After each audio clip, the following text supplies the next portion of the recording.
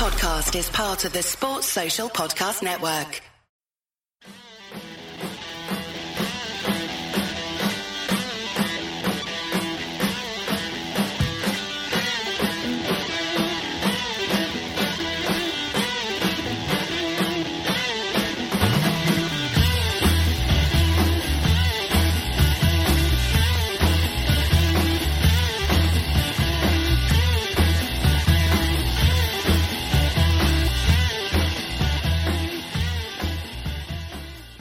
Welcome back to another episode of the Nina Kauser Show. These games are coming thick and fast. This show is brought to you in partnership with Liberty Shield, the perfect VPN companion for all your entertainment and privacy needs, where you can get a massive 25% off everything using the coupon code AIVPN.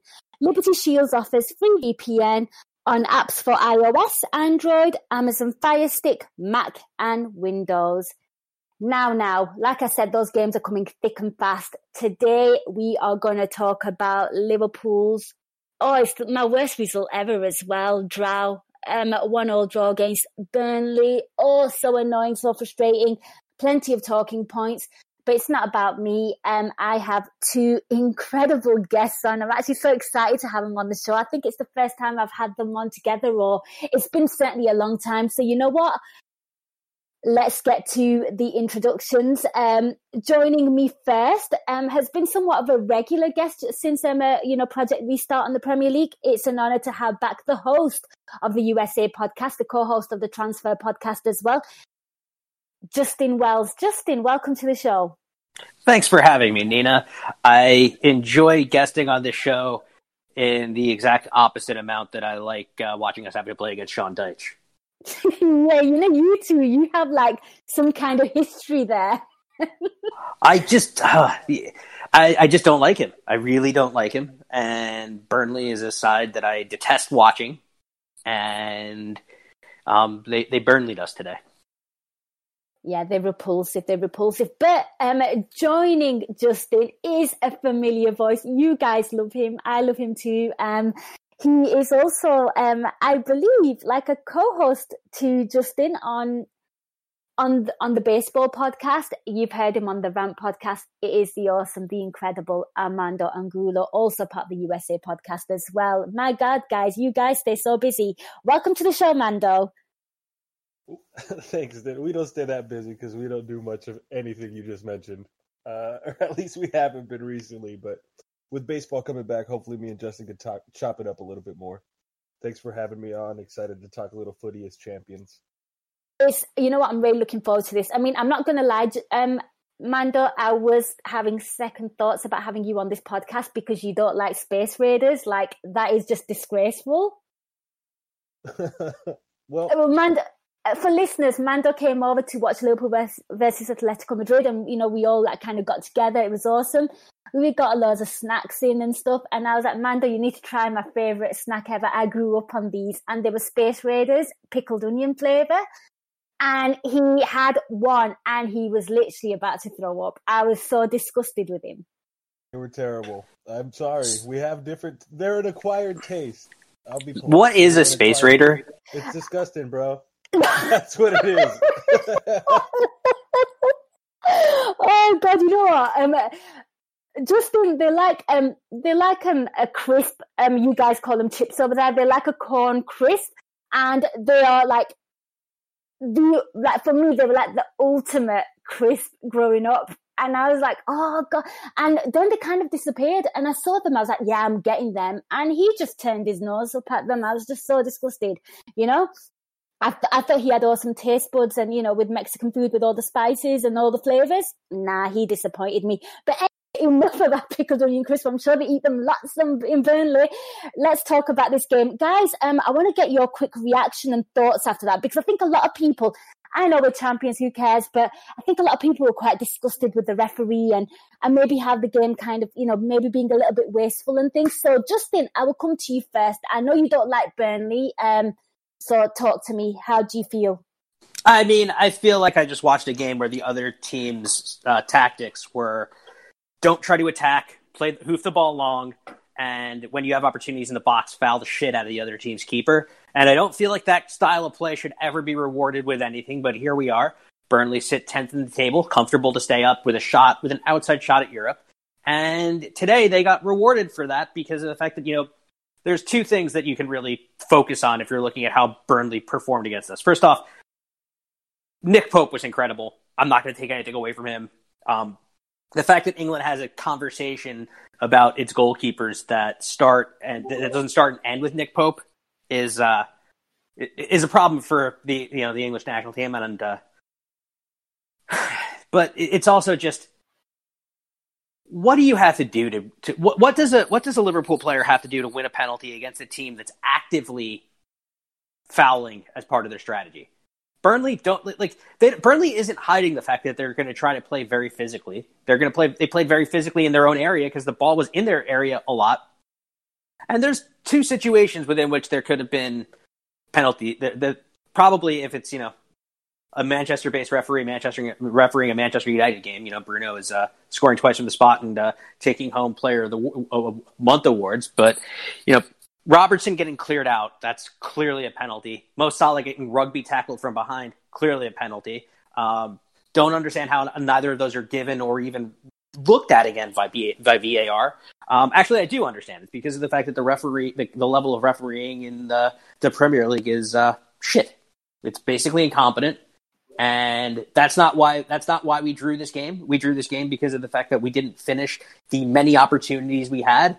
But it's also part of the narrative has to be just how poor the refereeing is and how much he lets teams, how much in the Premier League teams like Burnley and Crystal Palace and other teams that just, kind of sit in and play very physically, defensively, are allowed to get away with it without any sort of recourse. And Liverpool, a team that tried to play football, gets no help from the referees, and it should be the other way around. Fun fact, I've got a Matic fun fact. Apparently, if you're champions, you don't get any decisions coming your way. That's good to know. We'll bear that in mind for future years when we clean it up. Mando, I'm going to come to you. I mean, you started off this podcast saying, hey, we're champions, it's cool, take it easy. But your thoughts on that game? Because I think Justin's hit the nail on the head, in terms of we should have had a few penalties. We didn't get them. Yes, we were wasteful. We will talk about all this. But what are your thoughts after that game? This was pretty good. I thought the midfield was linking up pretty good, especially early on. I thought it was nice to see us bet in the young players. Curtis Jones getting his first start. It was nice to see him finding himself in really good positions in the attacking portion of the field was nice. He's good with the counter press or with pressing as well. He looked like he fit in as part of that senior squad. Sure, did he get caught on the ball once or twice? Yeah, but he's a young player. I don't know. I think the performance deserved a lot more. The finishing was really sloppy, and I think that's the most frustrating part because that's something that, as a team, we can control. The penalty shouts, things along those lines is something that really is out of your control. It's frustrating, absolutely, especially when you see the likes of like United and other teams getting penalties for far less than that on a regular basis. So it is tough, especially, it's frustrating for Mo. We see Mo take punishment on a weekly basis, and he just doesn't get that sort of luck for whatever reason. But yeah, all in all, I couldn't be, aside from the result itself, I was pretty happy with the performance from the team. We'd like to see the finishing be a lot better. The quality of players we have, the finishing should have been a lot better. But all in all, I'm not too frustrated, to be honest. It's fair. We're still champions. Nothing's changed. We'll kind of talk about, the it's hard to be angry about anything. I'm sorry. I know people expect me to be really mad and shit, and I don't know. I'm over the moon. I'm relieved after 30 years, so I think I've let off enough steam in past years. Yes, you certainly have, Mando. We've got audio proof of it, I mean, if people want, I'll do Mando's best bits and I'll release a podcast. If you guys want it, I'll do it. I'll add a bit of Justin in there as well for a bit of spice. Right, you know what? We do have a caller. Anyone that wants to call in, please do let us know. Just drop us a message in God, where am I? In Discord. Fucking hell, I'm everywhere. Let's go to our first caller. It is a familiar voice. It's Nick Turner. Welcome back, Nick. Hi, thanks for having me back. How are you guys doing? All right, just a bit annoyed, a bit frustrated, but, still champions. Yeah, exactly. Yeah, that's great. Yeah, so I wanted to just say first, oh my God, Space Raiders. I lived on them at college, like 10p a packet when I was back at college. Yeah, in the college canteen every lunchtime. 20p now. 20p. Oh, 20p. Oh my God. And the bags have gotten smaller. Yep. That's ridiculous. Well, back in the good old days when I was at college, 10p a packet. Lived on them every day in the college canteen at lunchtime. Great stuff. Anyway, as for the game, it wasn't a great game, I thought, but let's focus on the positives. I don't know the final stats, but I know I think it showed up on BT Sports about 10 or 15 minutes to go. We were at 20 attempts to their 4. And, we should have won that game, but we didn't. So the first half was a lot better than the second half. But I really want to talk about Curtis Jones because I thought he was really good in the first half. He seemed to have it was like he had a bit of a free roll in front of Ginny and Fabinho, and he got into a lot of good positions. He probably could have scored at least 2 in the first half had it not been for Pope being really on his game. He was slightly slow on the ball, I thought, and slightly hesitant, but I think that will come with time. But overall, I thought he looked really good, and I'm really looking forward to seeing him play, any more minutes this season, or definitely more coming into next season. So yeah, Curtis Jones, good performance. What do you think? Absolutely, and Mando, I'll come to you first. I mean, you kind of spoke about the youngsters, and now you're excited you were to see them. Curtis Jones, of course, he got a goal in the previous game. It was great to see him start. To get a start. And I do agree with Nick. I thought he played really well. I thought both the kids played well, but, the focus is at the moment on Curtis Jones. He looked like he really did kind of fit into that midfield really well. And he did have a bit more of like a kind of free role. And, he was getting into really advanced positions. And, sometimes the hair was throwing me off because, as you all know, I don't have the best vision. And sometimes I was getting him mixed up for Mo Salah. Then I had to look at the shirt numbers. But he was getting in really advanced positions. I felt like he had this willingness to kind of play the adventurous pass. Sometimes it wasn't paying off for him, but there was absolutely no pressure. I felt like both kids, but we'll focus on Jones specifically. I thought he handled the situation really well, and I thought that balance of midfield was perfect for him. Yeah, I mean, I think Curtis Jones shows a lot of confidence when he plays. He doesn't seem like he's in over his head. The senior players seem to trust him and trust him with the ball at his feet. He's a technical player. He's smart. The most impressive thing for me is he finds himself in really great positions time and again. The goal in the last match, to be able to read the ball, to be able to see that the ball is going to be crossed back by Mo on a little header, get himself in that position, nice little finish into the side of the net was really good to see from a player that young. And then I thought the start today was well-deserved. He came out playing really well, confident in those positions again, getting those chances, not shying away from those chances. And at the same time, to the caller's point, we did see him get caught on the ball, but that's something that happens with young players. That comes with time, comes with betting into the system, betting into this level of opposition and this level of play. Liverpool and Jurgen demands a lot of these players. So to get the opportunity at that young of age really speaks volumes of what kind of player he is, the confidence he has. We've seen it before with Trent. We're seeing it again with him. Nico, to not take away from Curtis Jones in any way, shape, or form, but I thought Nico Williams was really good. He's played on both flanks now. We see that's something that could benefit us greatly going forward if we can really develop him as a player and develop his confidence to do what he needs to do in those positions. He doesn't shy away. He also is adventurous. He also is attack minded, and he's not shy. I think that's the biggest thing about these players is they're not shy. They feel like they're prepared, and that speaks a lot to the coaching staff and the environment that Liverpool is really building to be able to bring these young kids along. It's something that's really, really nice to see. And honestly, as a team that doesn't spend a ton of money in the transfer market that we've seen historically in Jurgen's time, we pick and choose where the money goes and the players we bring in. It's really nice to be able to build players up from within, and we're seeing that. I'm excited to see a little bit of more Harvey Elliott. I'm excited to see a little bit of more of a lot of these young players. And honestly, training with the talent that this team has on a daily basis, training with this senior squad, these players have the opportunity of a lifetime to really develop as footballers as long as they're humble and want to work hard. And we're seeing that. And this is the rewards of their labor. So congratulations to both of them. They deserve it. Absolutely. And I think, maybe they look at somebody like Trent Alexander-Arnold as well, who's not much older than them, but probably look at him as like a massive role model and inspiration, thinking, well, if he can do it, maybe we have a shot as well. And, he's proven there's a pathway into that first team. He's proven that if you are willing to do the work, you have the capabilities, you have the talent, and you believe in yourself, you can make it into that first team on a regular basis. Trent is absolutely an example for all these kids. Yeah, absolutely. And Justin, I'll come to you. I mean, just talk to me about what you think of Jones in general, his performance today, and, the potential of him, can we see more of him? Because I think we're going to have a lot of games, and I think people are really, really excited about him. He's confident.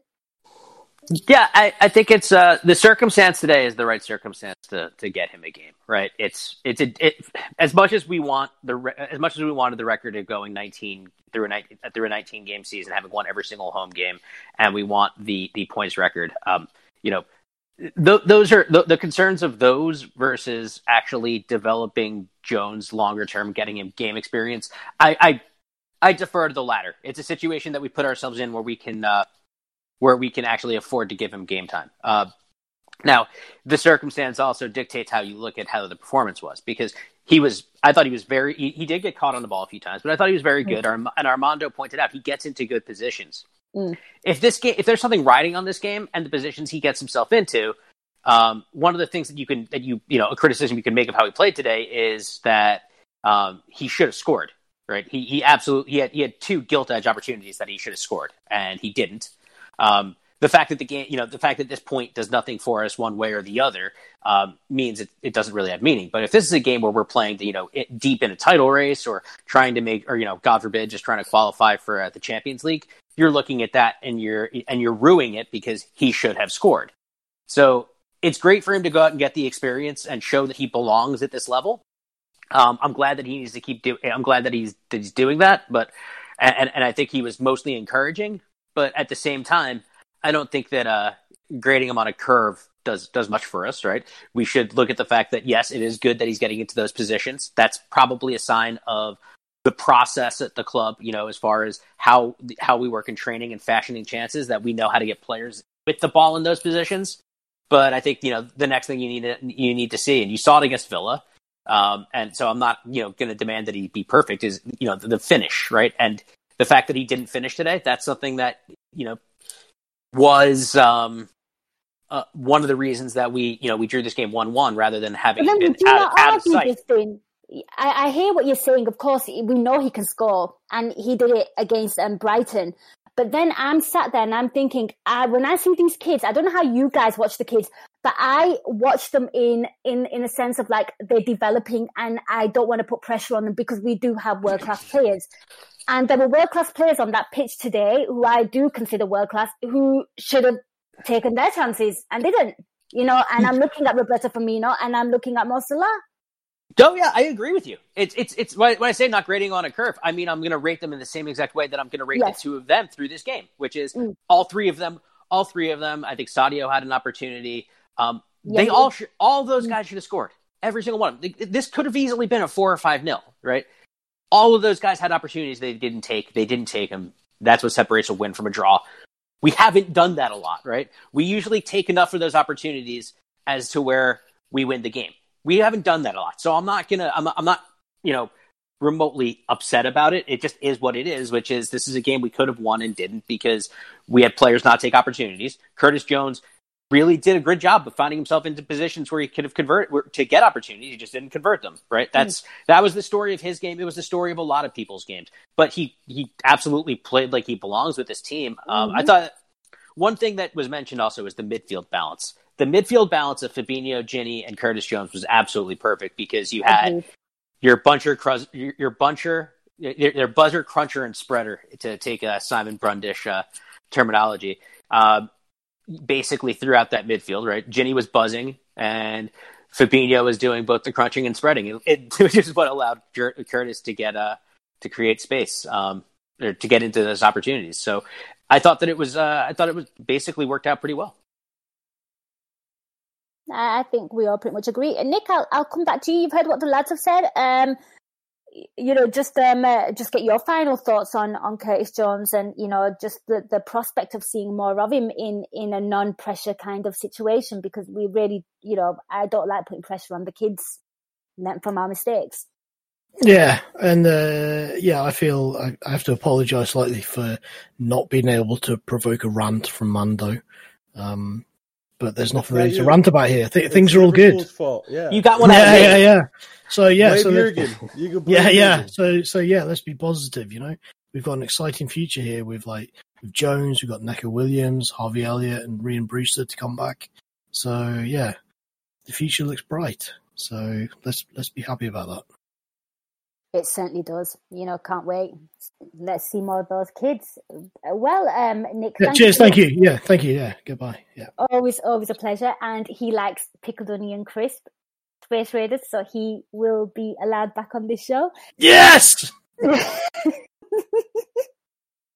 It's good to know I'm not the only wrongin. We shall see what people make of that. Right, guys, if anyone wants to call in, do let us know. I know it's a bit of a strange time, but you really shouldn't be out. You should be calling my show. But Mando and Justin, it's just us three now. So I guess what I want to kind of talk to you about is let's kind of talk about the team lineup. I think what is something that we need to discuss. And Mando, I'll come to you first on this one, because of course Curtis Jones starts, Nico Williams starts, which was ideal, given the fact that he was subbed off. So it's kind of nice to kind of see him in his more preferred position. Gags kind of called it with Naby Keita that he won't start in the game because we're trying to manage his chronic load. So what did you make of the team lineup? I'm at that stage where I actually have no qualms. Yeah, I think it was a good lineup. I mean, you went with the front three. That's if you expect to get points out of when you play a Burnley with that front three. The midfield without Henderson, Fabinho's an automatic. Ginny is also pretty much an automatic in this circumstance. And to see Curtis Jones, because we're managing Naby Keita, wasn't surprising either. I would probably in these matches, to wrap up the season, I'd like to see a little bit more of Minamino. I'd like to see a little bit more of Harvey Elliott. I'd like to see a little bit more of these guys that aren't getting the minutes and, getting them up to the 5 league matches and getting a winner's medal. I'd like that. Because ultimately, like to Justin's point, like getting the points record or whatever, it's all great. But what does it really do? I mean, you don't get extra trophies for that. You don't get, extra anything for that. It's just your name's in a record book. That's good shit, but like the quality Liverpool has played for the past 2 years is undeniable. Like in this 2-year span, Liverpool is arguably the best football squad that's fucking existed since stats have existed. Like they're dominant, and so I don't need a points record at the end to say, oh yeah, this is proof of I have the proof. I know what they are. I would like to see some of these other players bet in a little bit more, get a little bit more experience, especially with the short amount of time that we're going to have at the end of this year to the start of next season. Yes. I would like to see these players just flow, get those minutes, get that repetition, get into game situations against Premier League competition, against Arsenals, against the Chelseas. I would love to see Minamino. I would love to see these other guys get some minutes, get some playing time, get some experience so that when next season starts, we hit the ground running. And this is just an extended preseason, if you will. That's how we should be approaching this. Obviously trying to get the points, obviously trying to win. We're Liverpool. That's the expectation. And we shouldn't feel that playing guys like Minamino or playing some of these sub players or players that aren't automatic in the 11 should be a step down. I mean, this is Liverpool. There's a standard. There's a reason these guys are on the team. We should expect them to be able to go in and perform. So I would like to see Jurgen take a little bit more of that approach. I know he gives players chances. I mean, we see these young guys coming in, so I'm not trying to harp on him too much. We're seeing rotation during this time because they're coming thick and fast. But just take the opportunity to get these guys a little bit of a run. It would be really nice to see. I think it would help the fans understand what type of players these guys are as well. I think a lot of us aren't too sure still of what some of these guys are really capable of because they've only had short cameos. It would be nice. I think it would give a lot of them confidence, and it would give the fan base some confidence in these players. I like your attitude about treating this like a preseason, but obviously getting the points. That's really good. And I didn't even think of it like that. And given the fact that I won't be, in the Champions League or anything, so it's really important. And I'm absolutely with you with Minamino. I mean, I want to see more of him, and I think he's going to be a crucial player for us next season. And I think where it looks like, Justin, where it looks like Keita's really kind of like stepped up, and he was always a talented player, but since the restart he's been probably one of the more informed players with Fabinho. I think Minamino is one that I want to see more of as well. So I want to get your thoughts of the lineup and stuff, because I'm pretty sure you're the same as well. You don't really grumble. You just kind of want to see, okay, well, who's been fielded, because there's 5 subs and Klopp will make those changes. Yeah, no, I don't really complain about lineups too much. For this fixture last season, I went viral for complaining about the inclusion of Adam Lallana in the starting lineup due to one particular of the 3 people in this call retweeting it and getting me, getting top reds, sticking on me and not so they couldn't tell sarcasm. Not blaming anybody for that, Nina, but I found it hilarious. I'm sorry. I didn't do it to out you in any way, shape, or form. I would never do that. I just pissed myself laughing because I knew the journey you had embarked on and who was taken to the field. Sorry. I've had strong feelings about Adam Lallana in the past. I'm glad he got a winner's medal. There's no real reason to complain too much about the lineup at this point, right? The manager's earned the right to try certain things, right? And getting certain players minutes, I think, is something that I'd like to see. In particular, I really wanted to see Minamino start for Bobby at some point. I want to see him played in his natural position with those two to see what he can do. As much as I love Bobby, he looks at the moment like he's a little bit jaded or burnt out. He's not really creating a ton. And I mean, he's pressing. The engine's always there. I just feel like, maybe let's just try it. Let's just see something else just to see how, who else works with that particular attack. But I think it's also probably obvious if you look at Minamino that he needs to hit the weight room because he seems to be very easily dispossessed. So that feels like something that I think we're going to have to see as Minamino get bigger in order to actually cope with the size of Premier League defenders. But I also just think that I didn't expect to see Keita because basically building the chronic load is exactly what we should be doing with him, and he's been fantastic. And I think with Keita and Fabinho, you have to realize the two of them are about 4 or 5 years younger than Henderson and Wijnaldum. So gradually, I think Jurgen is going to try to lessen the minutes on the guys who are older to make the midfield go to get the younger guys into the midfield because he needs to. That's what he needs to evolve it from a personnel perspective, and he needs to evolve how we play. And the way in which Fabinho and Keita play is different to the way in which Henderson and Wijnaldum play. And the more different things that you can give teams to worry about as a manager, the better off you're going to be, because you don't have to play the same, just kind of style every single time. You have different players who could do different things, and you can use that against different teams. Absolutely, yeah. Always be a threat, and I like the fact that you kind of mentioned the age as well, like the slow transition of those midfielders. I'm with you, Albert. I'm with you too. I absolutely love Roberto Firmino, but he doesn't look like himself, and I think maybe it's bothering him that he hasn't got his Anfield goal. But I would like to see a bit more of Minamino. Right, guys, let's kind of talk about that first half. And Amanda, I'll come to you because I thought we played really well. I thought we looked really in control of that half. We had way more passes. We had more control. I thought the midfield was clicking. It just looked like we had more shots on goal. We looked more creative. We looked more confident. I mean, talk to me about the first half. I think in the first half, the way we played, we all probably would agree that the outcome would have been inevitable, that we were going to get 3 points there. The midfield balance was great to point that out again. It was the attack was there. All the guys were in the right positions. Defensively, we were stout. They didn't give us much to worry about. We had like 80% of the ball.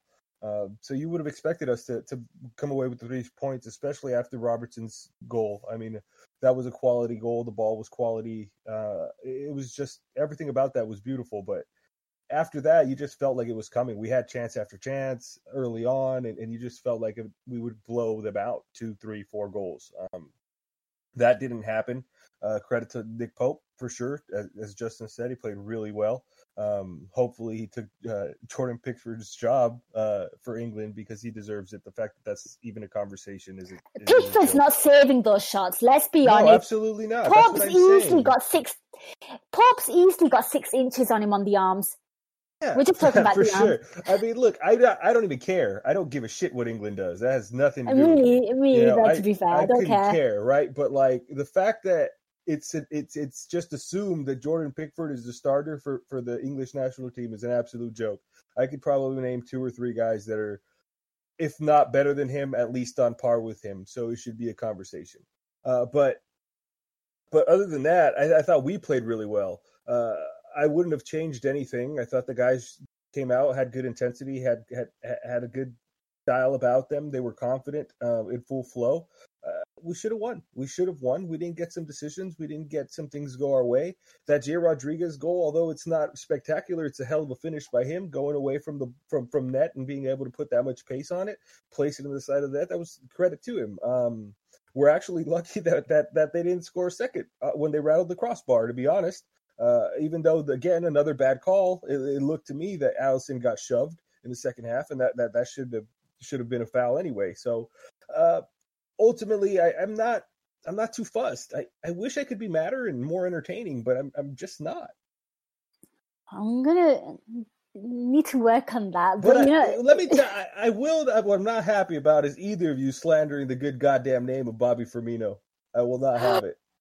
I think he's dreadful. Me, sell him, Jurgen. Sell him. I'm trying to get a rise out. I'm not gonna have that. That's all. I love him. What isn't he doing? Sans goal. What isn't he doing? Sans the goal. Today he freaking hit the fucking the post. Like what more? Like okay, sometimes you're unlucky, bro. Like fuck. I don't understand. I really don't understand. Just the gripe. I mean, he didn't even really need to press today because he didn't try to use the ball. Is that his fault? Is that his fault? It's not his fault, but it's an opportunity to not have to use. I'm not saying neither of give the two other of players us the are. opportunity, Neither of the two but of us are saying. You guys are saying shit like he's playing really bad. He's off it. He's atrocious. I don't see that. I just think he's in Bobby poor Firmino form. Doing Bobby Firmino shit on a regular basis. I just don't think he's in particularly great form at the moment because, like, the goals and assist numbers haven't been there for a while. When he's letting the ball roll past him against Brighton when he could have had a fucking tap in so that fucking Mo can get an even easier shot, that is fucking peak Bobby Firmino. Like, yeah, somebody. I'm not saying that I think he's a good that player. Is creative in itself, bro. Just because he didn't touch the fucking ball. How many people would have snatched that shit? I just fucking want a Origi small. hits that fucking 10 rows deep, bro. I just want a small bit of end product from my number 9 every so often. Really not that.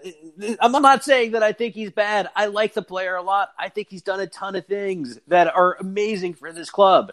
It's just that also he's played a lot of minutes and his legs are kind of rubbery at the moment. And he's like, he's been in better form as a player, as a Liverpool player in the past. To do with just goes, I guess I've joined in on the spicy part. You asked, he's been really calm before this. We love Roberto Firmino. Come on, Manda, you know this. Everybody, he's by both of you. That's why I'm even more disheartened by both of you. Oh my God, he's going to take it personal. I don't think we haven't shown enough fealty to Bobby Firmino. No, loyalties have shifted, I see. To who? No, it's fine. It's fine. We can move on. Move on, Nina. He did press really well today. You're right. And I felt like he was trying to make things happen. But I think what was really, really frustrating, in my opinion, Justin, I don't know if you agree, I felt like you kind of highlighted this. We kind of expect this when we play Burnley. They just held up a wall. It was a case of parking the bus. So anything that he was kind of trying, so when he's pressing and winning the ball back and trying to play a pass, it wasn't working because there was no space in the Burnley box. None. I want to make a law in football that this isn't real because there's no way to institute it, and it's also partially insane. Okay, but just in fantasy football. If a team has under 35% possession, the referee should stop the game and immediately try to make them play out from the back. I like fun. I like that. Or maybe what you just said, if they've not had like a shot or whatever you just said, maybe they're only allowed 3 players in the box. Yeah. I like fun. I don't like watching Burnley. I don't like watching Deitch. I don't like watching Pulis. I don't like watching Steve Bruce. I don't like watching any of these guys whose sole managerial strategy is merely the survival of their own job at the expense of having a team play like anything that resembles football. It's a crime against the sport.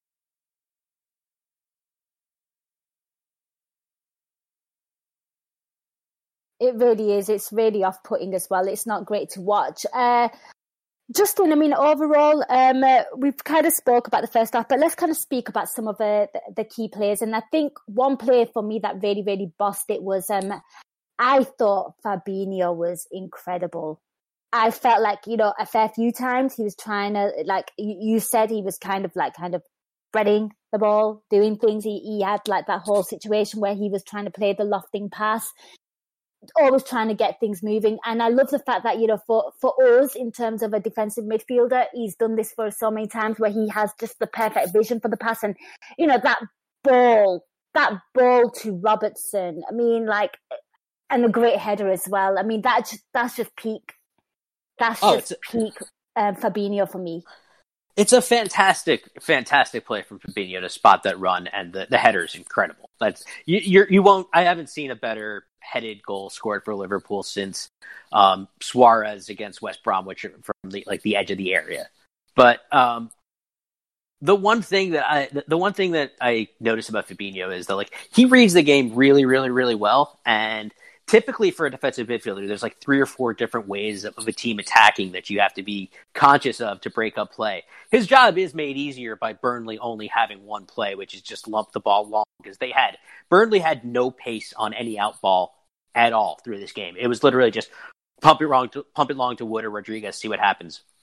But Fabinho helped out perfectly in those situations. They really got no love or help on that. Burnley didn't really create anything. Fabinho was really instrumental towards doing that. Now, obviously, Burnley's not really trying to create a ton, but as far as doing his job from destruction of play, Fabinho did that perfectly. And then he really does try that over the top pass quite a bit. And I like it because it's not particularly high risk. The worst thing that happens is it goes out for a goal kick, but if and when he connects on it, you're creating a chance. So I love the fact that one of his methods of attacking is he's able to find and weight a perfect pass over the top of the defense, and it's I like low risk, high reward passing. It's kind of exactly what you want when you're trying to create an attacking football. Is how can I create the maximum amount of opportunities without exposing myself? And Fabinho's gotten really, really good at doing that from really deep, which is the sign of an extraordinarily intelligent player. He's absolutely intelligent. And Amanda, I'll come to you because for me, he has been one of the key performers since, the restart of the football. And he's incredible. We know he could score a thunder bastard. We've seen it a couple of times this season. I felt like he was a massive miss when he was injured and then he was kind of finding himself. But to me, he looks really good. I mean, what really impressed you about his game today? And what do you just think of the play in general? You guys pointed out the pass, and Dan Kennett tweeted out shortly after that pass. He tweeted out something to the effect of in the near future, that pass is just going to be known as the Fabinho pass because we're just seeing it time and again over the top, a player making a diagonal run on the edge of the box and weighted perfectly. And to Robbo's credit, it was a phenomenal header to get, a little bit of bend on it, that much power on it and get it across goal. Credit to him. But yeah, Fabinho, he's got it all. Like you said, he's got that thunder bastard in the locker. He picks a pass. He's brave. Defensively, he's really good. Position-wise, he's really good. He knows when to come forward. He knows when he should be a little bit more modest. He knows when to foul a player. That's what you need in a DM. He's got a little bit of fight to him. He's got that aggressiveness, that attitude, that confidence, and he's got that Brazilian technical skill. He really is a complete player. He's played some fullback in his career, so you see how much he really has in his locker and how many qualities he really has and the intelligence it takes to play. And in a style like we play, as gung-ho as we are, as attacking as we are, he really is that perfect blend that solidifies that team for me in that midfield. So yeah, it's a credit to him. It's a hell of a find for Liverpool, and it was a hell of a come up to get him. He's worth every penny, and it's no surprise that when he's fully healthy and gets a run of games, that he's one of the first names on the team sheet. For sure, absolutely. He's a massive part of the spine. And while she was talking, I just went onto Twitter and I just saw a tweet from Guy Drinkle, and it made me laugh. And because we're talking about these two players, I feel the need to share this tweet from Guy Drinkle. Not at me, he just kind of tweeted it in general. He wrote, "At least Fab is still being a babe and Robbo is sober again." Sober Robbo is the best Robbo. I have some bad news for Andy Robertson, though, and I need him to understand that, because I think he's 26. I'm 38, so obviously there's a 12-year gap between the two of us. Andy, mate, the hangovers only get worse as you get older. He's not lying, boy. He's not lying. How many days do you need, Justin? I mean, I've never celebrated winning a Premier League, so I'm not able to counsel him on that. But yeah, no, I'm a solid 2-day recovery from a hangover. Wow. Wonder how long it took Jurgen then. Actually, you know what? I think he's got beer running through his veins. Jurgen's Superman. He's good. He's good. Okay, guys, we kind of spoke about Fabinho there, and yeah, I agree. You know what? Such an unlikely goal scorer as well in Robbo, so that was pretty awesome. And Manda, I'll stick with you. We spoke about Jones. Let's speak about Neco Williams. You know what? It's really, really surreal, right? Because he played left back against Brighton, and he did well for most parts, and I think Jurgen Klopp took him off because he's on a yellow, and it was quite scary that he might get a second yellow because he would be sort of targeted. So he starts today. I thought he plays really well in his preferred position. He's a right-footed player, and actually he's a right back. I thought he played really well. I just find the whole situation so baffling that Liverpool have these two very good right backs, and they're both very young, and you're sat there and you're thinking, oh gosh, this is getting really exciting and interesting for Liverpool. But for me, I thought he played really well. I thought he handled the role well, and it's a player that we're really excited about. But at the same time, I'm sat there thinking, you see a lot of young players, and we've seen so many kind of move off to Germany because they kind of feel like they're not getting their chances. I mean, what did you make of, his first half performance? Because I thought he had some lovely turns, some lovely flicks. He was, again, trying to cross the ball in. Obviously not as confident as Trent Alexander-Arnold, but I'm not comparing the two. But as a whole, I thought he did really well in his naturally preferred position. Yeah, I think he's done really well for himself. I mean, he likes to cut in a lot on his left foot, which was a little bit surprising for me. But it shows the confidence he has. Like you said, he had some nice turns, some good flicks. He's always looking to pick a pass.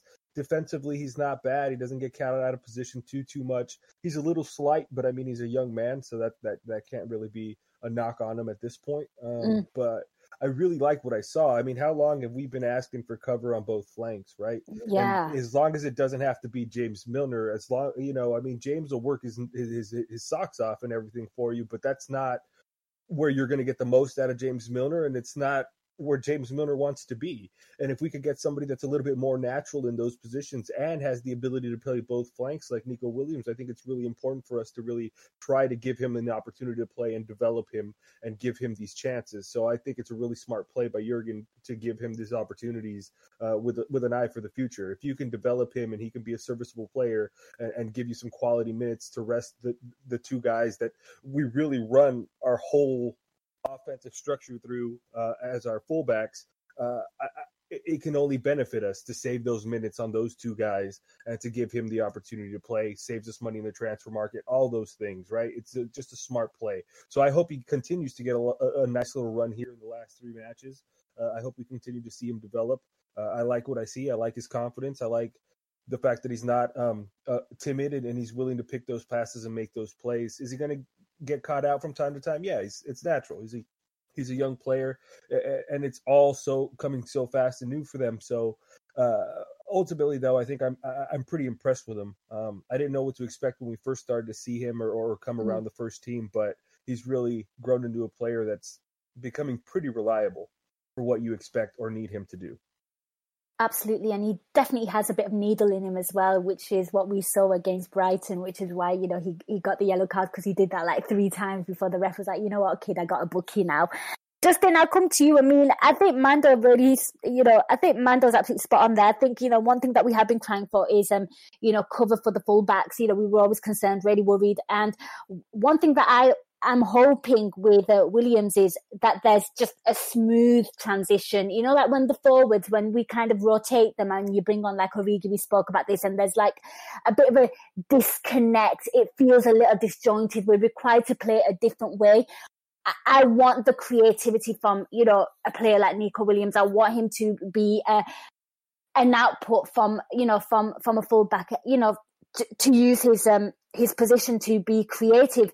I kind of don't want to look at, like, when we see James Milner play, he's you do see a difference in terms of how James Milner plays to how Robertson plays. I want it to be like a seamless kind of transition. And I think, the fact that they're both very similar in age, I thought he did really well today. Yeah, it's Nico, James Milner is very much a meat and 2 veg. And Nico Williams is more of like, you've gotten something with a little bit of spice on it, maybe like jerk chicken and fried plantains. Here, in this country, meat and 2 veg has a very different. It's quite rude. Really?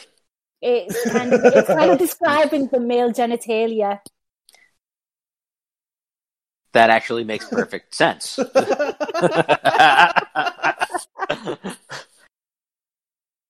is why I giggled. In the U.S., meat and 2 veg is like, I don't know, like the most boring meal you can ask for. Like, you go to like I don't know if it's still around. I don't know, Armando, if you've seen one in the last like 10 to 15 years. It's got to be someplace, but like that's the meal you get when you go to Boston Market. Like, yes. Yeah.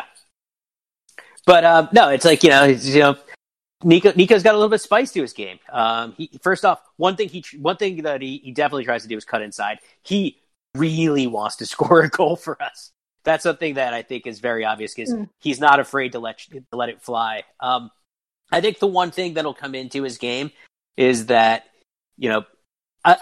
it's the thing that Trent had to learn, right? Which is Nico wants to make things happen, which is what you want out of a creative outlet, like the way in which we use our right backs.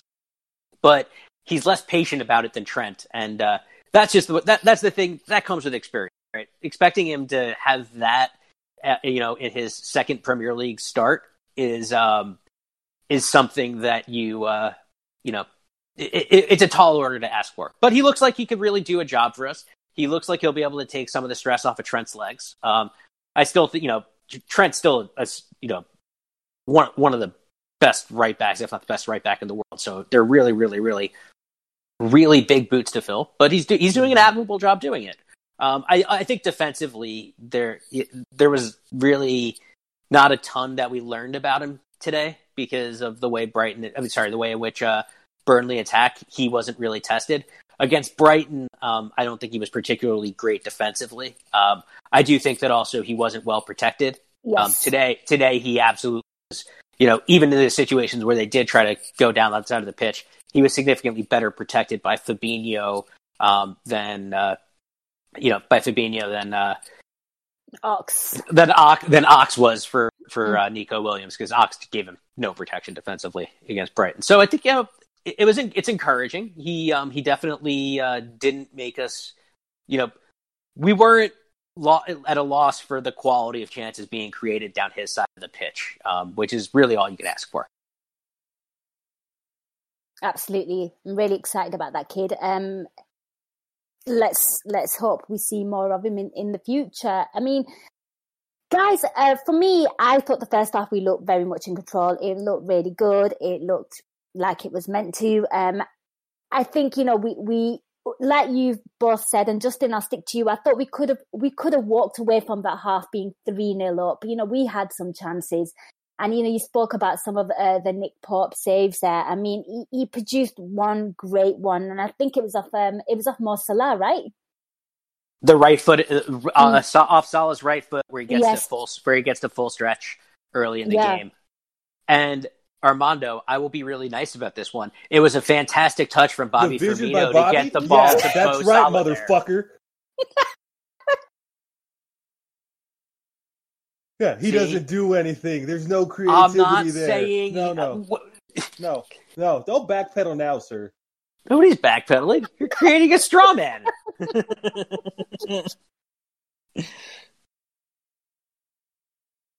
But yeah, Nick Pope was good.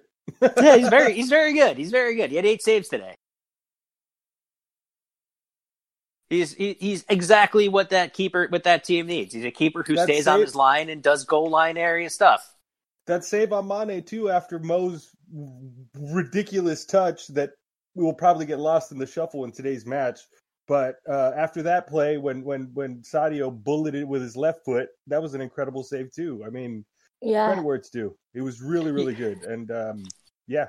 You know what? Actually, there is something I want to talk about with Mo Salah in this game, right? Because I think this is something that it doesn't get mentioned enough. And I really just want to see the Salah selfish narrative die.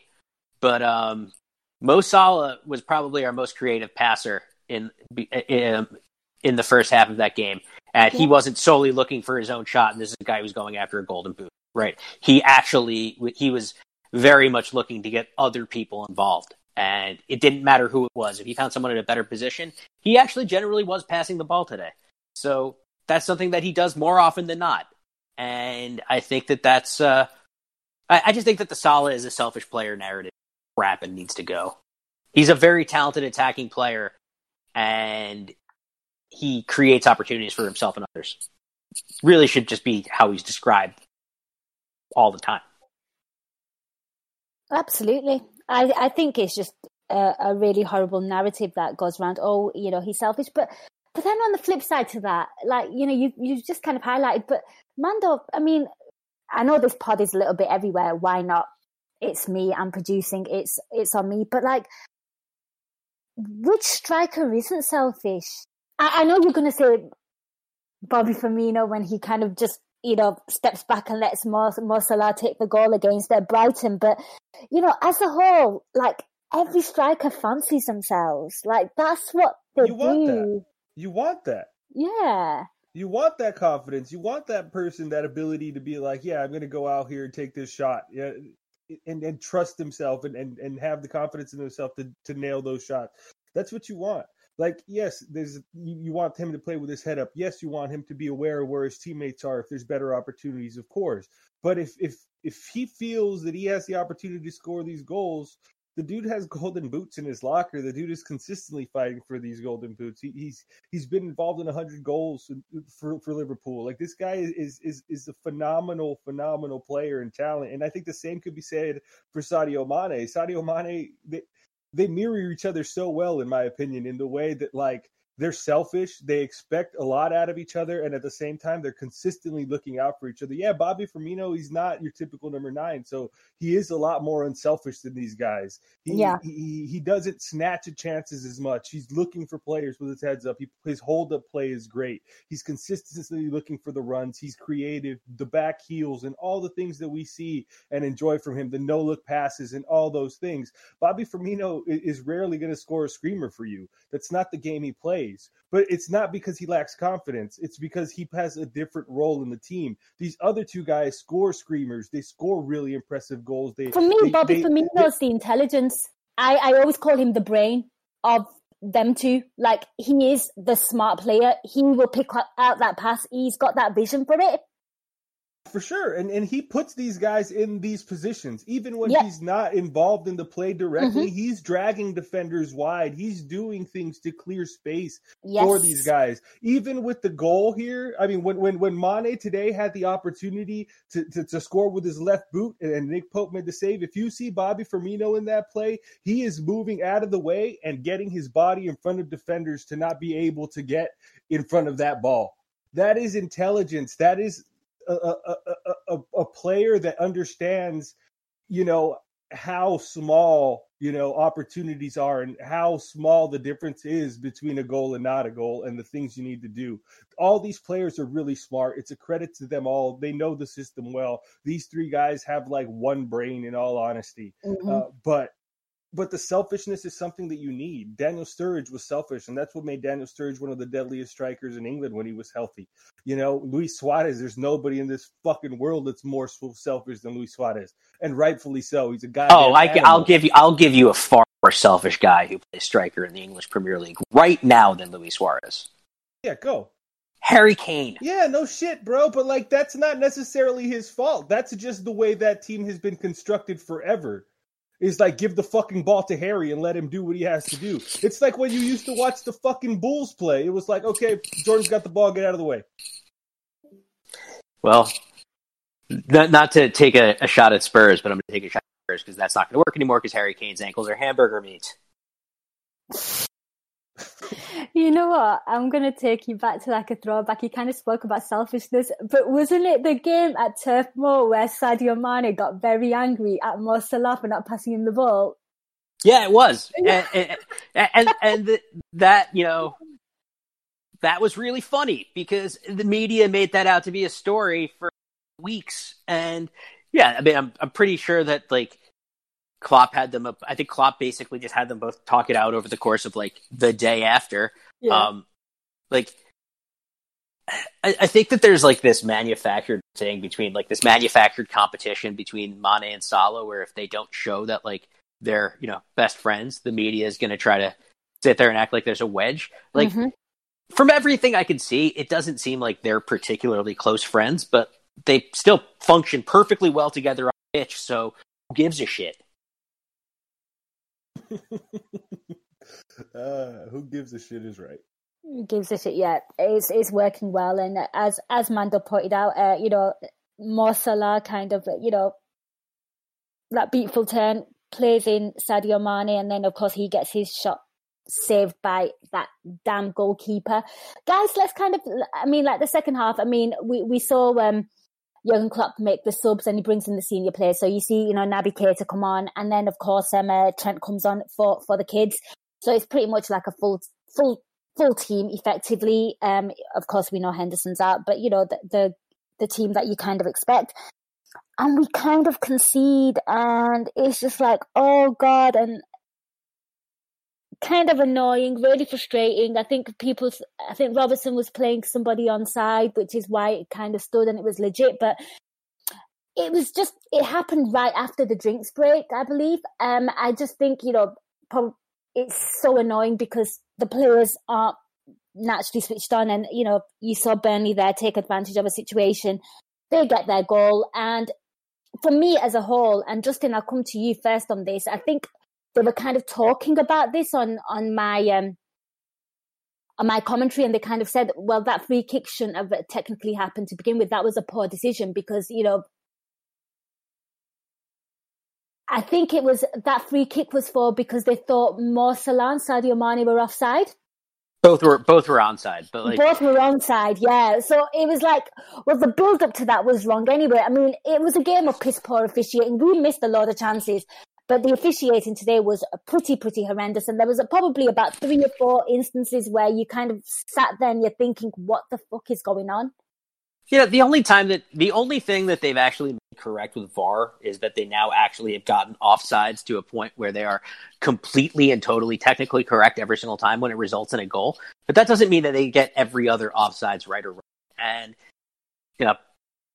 it's a bad offside decision, but we probably still should have been tuned on. And it's for the first time, I guess, in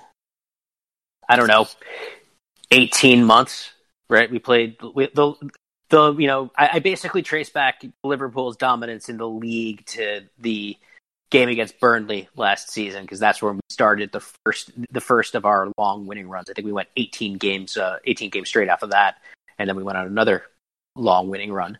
But basically, since then, for the first time, basically since that Burnley game, we had a lead and we didn't kill off the game. Which is something that we have done with regularity since then. So, yeah, we switched off. Yeah, it's annoying, but it's not like there's a ton of evidence of us doing that for long periods of time where that's really going to become an unsettling pattern. No, for sure. And what about you, Mando? We will have a caller after this. Mando, what did you make of just that decision? I mean, I think momentarily we kind of switched off because of the drinks break. I feel like I don't mind the drinks break. Actually, no, I have a love-hate relationship with it. Klopp really likes it because, of course, he can kind of instruct the players, and the players get hydrated. It makes complete sense. For me, I don't know if you guys are familiar with this, but it kind of to some degree reminds me of like sports day, where you kind of stop for drinks. That's the vibe that I get from it. But as a whole, that's where it all kind of started. We make the subs, the ref pulls up for something that was a wrong call. It's kind of frustrating. Yeah, I think all in all, the level of officiating across the Premier League is pretty trash. Across world football, to be honest, the level of consistency isn't there. What you would expect at with so much at risk and so much on the line for these teams and clubs. But yeah, things don't usually go our way. It's a call like that shouldn't really happen. Like, it's pretty unacceptable. It seems like it's nothing in the course of the game, but then when something like that happens immediately thereafter, then it becomes a big deal. But we see decisions like that happen in almost every single match, every single week. Like, it's just bad. But it's not. But that's not the reason we didn't win today. Ultimately, the reason we didn't win today is because we weren't clinical enough in front of goal. Like, that's literally the only reason we didn't win today. The XG will tell you that, right? So we could sit here and say, yeah, this, that, and the third. There was some terrible calls. There's regularly terrible calls. We don't get penalty calls. It's just the way it works. But we should have been more clinical. We should have been have more of a killer instinct. And we didn't. We switched off for a second immediately after the water break, and it cost us. And that's just the way it goes. I'm not too fussed about it, but we kind of should have just done better. So we should be frustrated with ourselves more than a simple decision like that. Yeah, for sure. I mean, if we're like 3-0 up and we've taken the chances in the first half, that goal is nothing. It's merely a consolation. I do believe we have another caller who wants to talk about Jurgen Klopp and the refs. It's Chris Singh. You there? Hey, Nina. Can you guys hear me? You sound perfect. Great to have you on the show, Chris. Glad to be back on. It's been a while. I think my last call-in was the Everton game back in December. But I did have a quick question about Klopp and the refs in general. Time and time again, we see throughout the season, like teams like Burnley and other lower sides consistently fouling us in the box, fouling our keeper. I think Allison was grabbed onto at least 2, 3 to 4 times, I think, this game when Burnley had their corners. And then you had the incident with Robbo. And as you guys mentioned earlier, Salah being rugby tackled in the box, basically. Do you guys think Klopp should go off on the refs and the officiating in his post-match conferences? Given that we've already wrapped up the title, I think he should personally go off on the crap officiating and how Salah gets nothing. And when United players go down in the box with like a little toe tap or they kick their own feet, they seem to get another penalty. So what do you guys think about that? I personally think he should just take the fine or the 1 to 2 match ban and just lay in on them, because I think it would benefit us in the long run, because it's kind of ridiculous. I know English officiating is really fucking shitty in the Premier League, but it's getting old now to watch this consistently, week in, week out. Yeah, and what really pisses me off is opposition fans will tell you that Liverpool won it because of the refs and VAR and all this nonsense, the false narrative. And Justin, I come to you because, we're freestyling on this podcast and we're kind of making our rules ourselves. What would you do if you're Jurgen Klopp in that situation? I mean, it's a solid point from Chris. I mean, he's literally got nothing to lose if he does take a match ban. But, should he call out the refs? I mean, what would you do in that instance? Because I think Chris, and I think, we've kind of highlighted that, Alisson got fouled for that corner. It was a blatant push. Can't believe it wasn't given. And, Robertson should have, got something, didn't get anything. I mean, where do you stand on this? Because we're getting really, really sick and tired of it. And if someone doesn't speak out, will it get better? I'm kind of two minds on it, because you do have the fact that the PGMOL in the middle of this week went out and said that they got all 3 VAR calls wrong in the matches, right? So I think it's getting to a point where even they know that they're doing an awful job. At this point, they're self-conscious of the fact that they're just not good at what they're doing. I get it, because obviously Armando and I are both big baseball fans, and one of the things that baseball managers will occasionally do to fire up their team, the efficacy of which I don't really know. I just think that, it's like just like people think that it gives you an emotional lift, but there's no real way to quantify it. It's like a manager will go up, argue at the home plate umpire, get rung up, and get tossed. It's the Bobby Cox special. But basically, there's, I don't know what it's going to do. I don't know what it'll accomplish, even though I think that he might come across really bitter and salty as well. He might come across really bitter and salty. And I've had a thing against Liverpool managers trying to take these kinds of shots ever since the Rafa facts rant. I don't know. It makes me it's not like I think that Chris is actually wrong here. It's just not how I would like to see it handled, just because I've got a real negative taste in my mouth about the last time a Liverpool manager went up against the entrenched power in the Premier League. I feel worse if the things that were happening to us weren't happening to other teams, because they are. It seems like the only team right now that really shouldn't complain about anything is United, because they are clearly loved by the referees. But I just don't know why I don't know what getting suspended will really accomplish at the moment.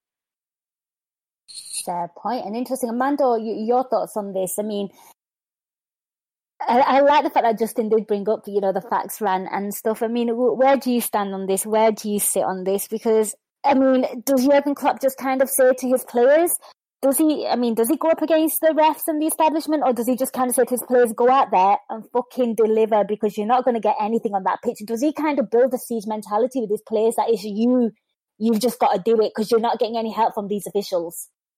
I mean, I think a little bit of that, because we don't see Liverpool players go down that easily. Mo Salah's in the box, and I mean, he goes down, don't get me wrong, but it's not as soft as a lot of other teams, or even like Bruno Fernandes, for example. There is, usually contact there. There is a reason. There is something to warrant, at least a look. We're not even getting a look at VAR half the time. So that's frustrating.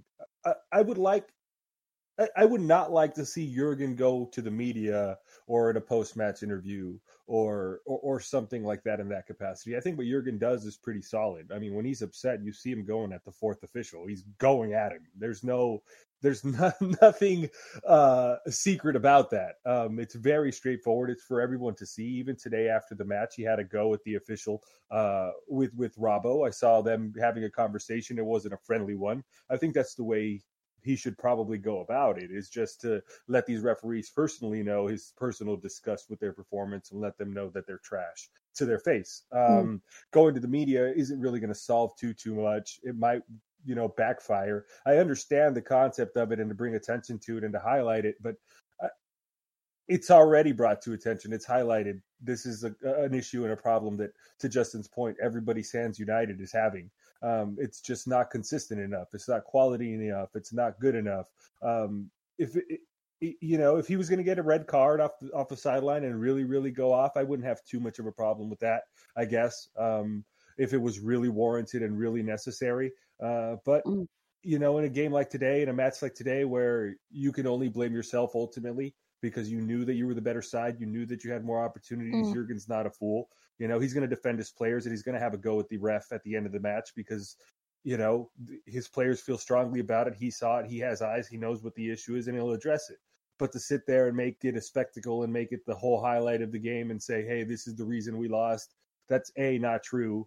B, it's not a good look for us because we have a higher standard than that. We know that we should beat teams of that quality. We don't need help per se with a call or by an official or whatever. Yeah, we don't need to be handicapped, and we don't need to be we don't need to give the other team free opportunities that they don't deserve either because of poor calls.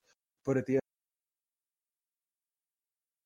end of the day, we had the opportunity to win far and above what that scoreline dictates, and it wasn't. And sometimes that's the way it goes, and that's the way football is. Sometimes the results don't merit or sometimes the performance doesn't merit the results, and I don't think either team merited a draw.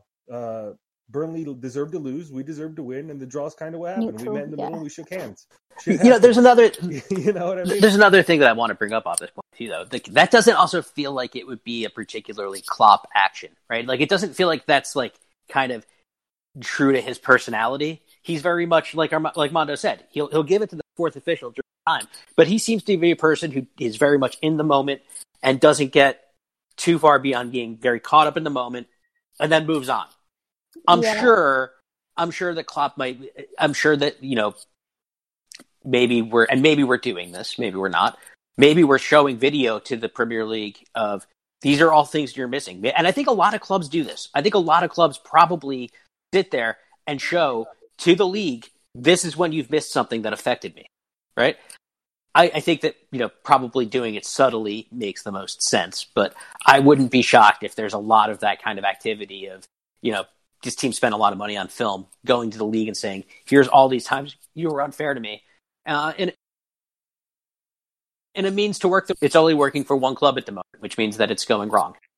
And I think if you're a team in the lower portion of the table, or you're fighting relegation, or these things really impact decisions or impact you financially, whether you stay up in the league or go down, they have a bigger gripe than Jurgen.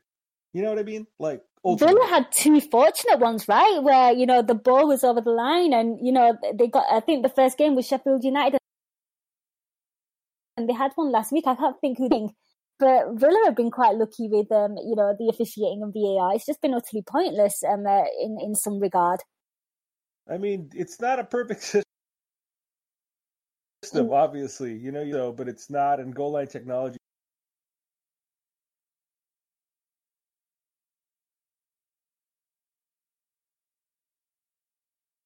clearly is not perfect either. It's not a perfect system that's never going to be. It's part of what makes it, football beautiful too, is there's a human element there. Like, yeah, the fact that you're arguing about these things. It's the goddamn act, right? But like, it's part of it. Like, and everybody goes through it, and to go through it with the media and to go and make it a big spectacle and shit isn't the way we should be doing it. Like, we're top of the table, we're the champions of England, and it would seem really petty at this point. Yeah, I think Tadiva, Chris, I come to you. Tadiva just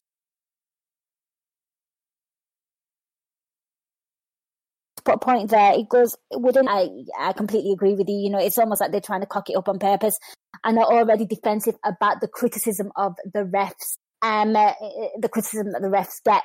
If Klopp piles on the refs, it could come and bite us on the arse next season. Yeah, it could be like that whole like kind of unconscious kind of bias where, yeah, you win, you mourn too much, you ain't going to get anything. We could effectively kind of fuck ourselves over there. Chris, I'll come to you. You've heard what the lads have said. Get your thoughts. They kind of made some baseball analogies as well. I'll let you have the final say on this. All right. Yeah. what Mondo and Justin said made sense. I don't think, back to what Justin said about us being perceived as bitter, I don't think we'd be perceived as bitter, even though, the media might try to spin it that way. But the fact that Klopp gave us the league and now he's quote unquote, hypothetically, if he did bring it up, I don't think it would be perceived as bitter.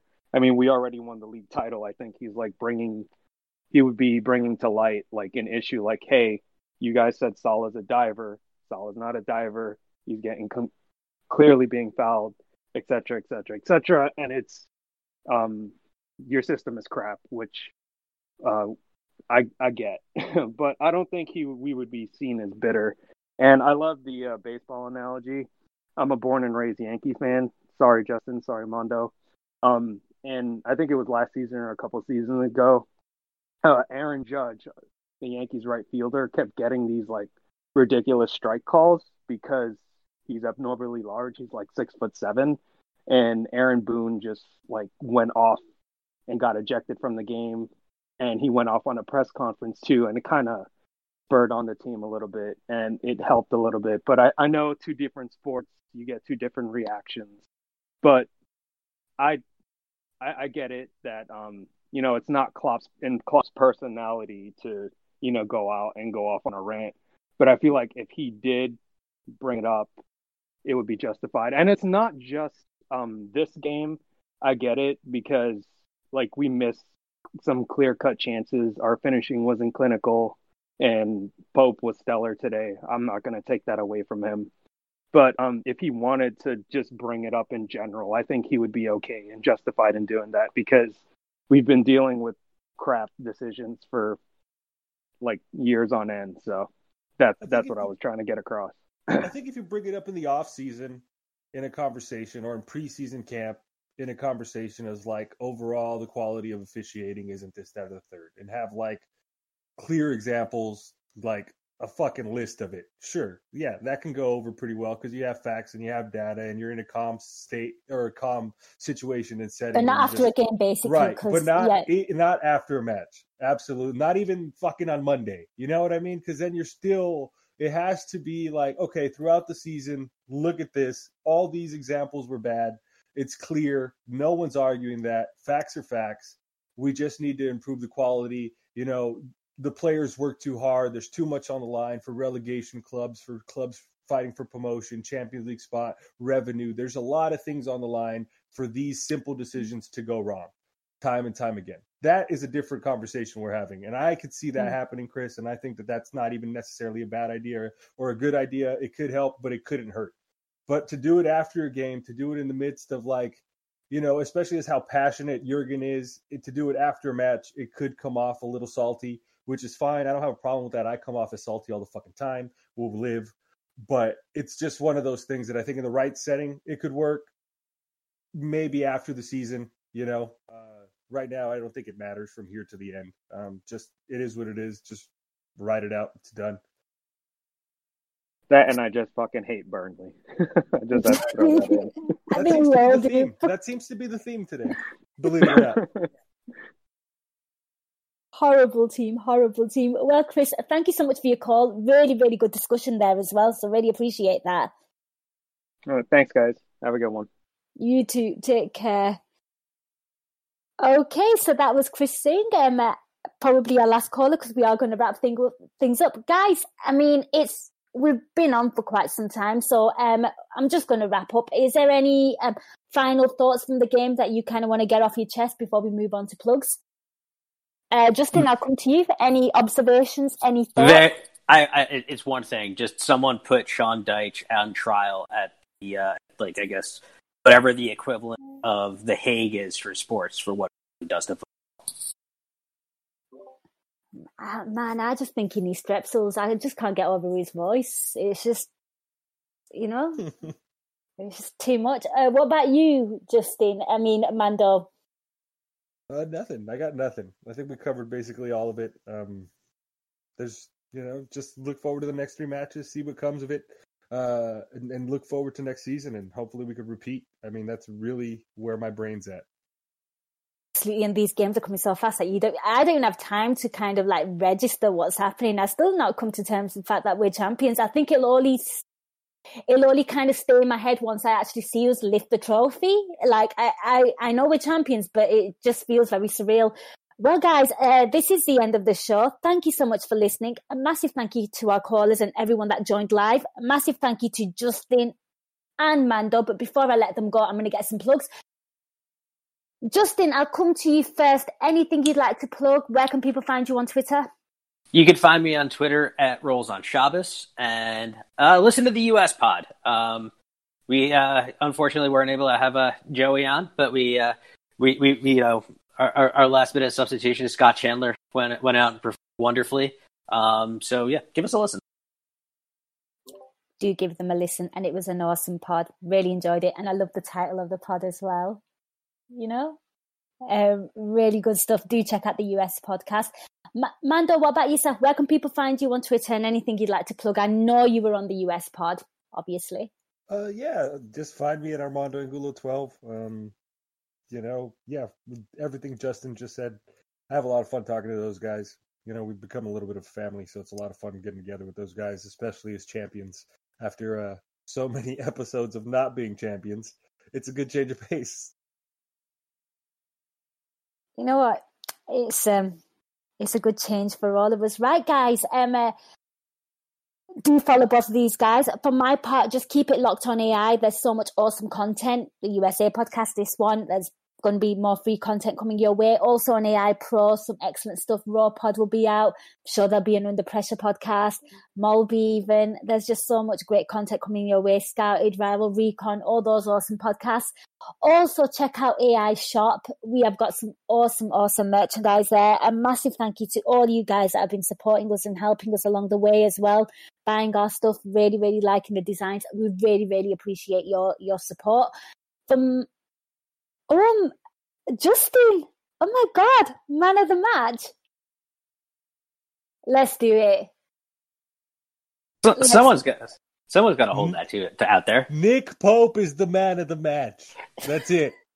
That's it. Yeah, I'm fine. You're not giving it to a Burnley player. Fuck that. If that's the case, then I'm closing the show off. It's got to be a Liverpool player. Well, then shut it down. Nina, because Nick Pope was the man of the fucking match. I'm shutting it down. Just shut it down. Just shut it down.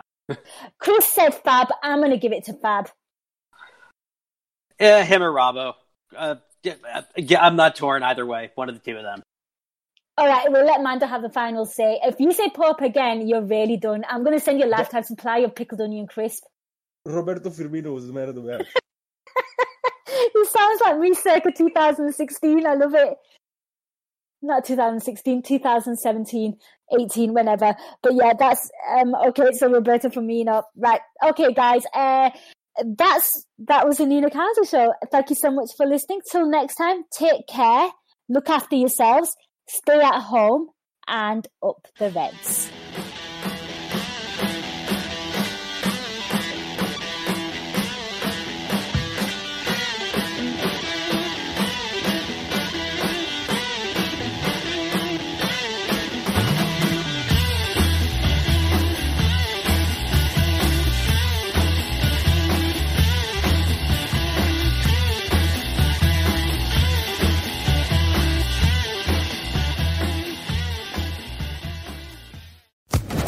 Social Podcast Network.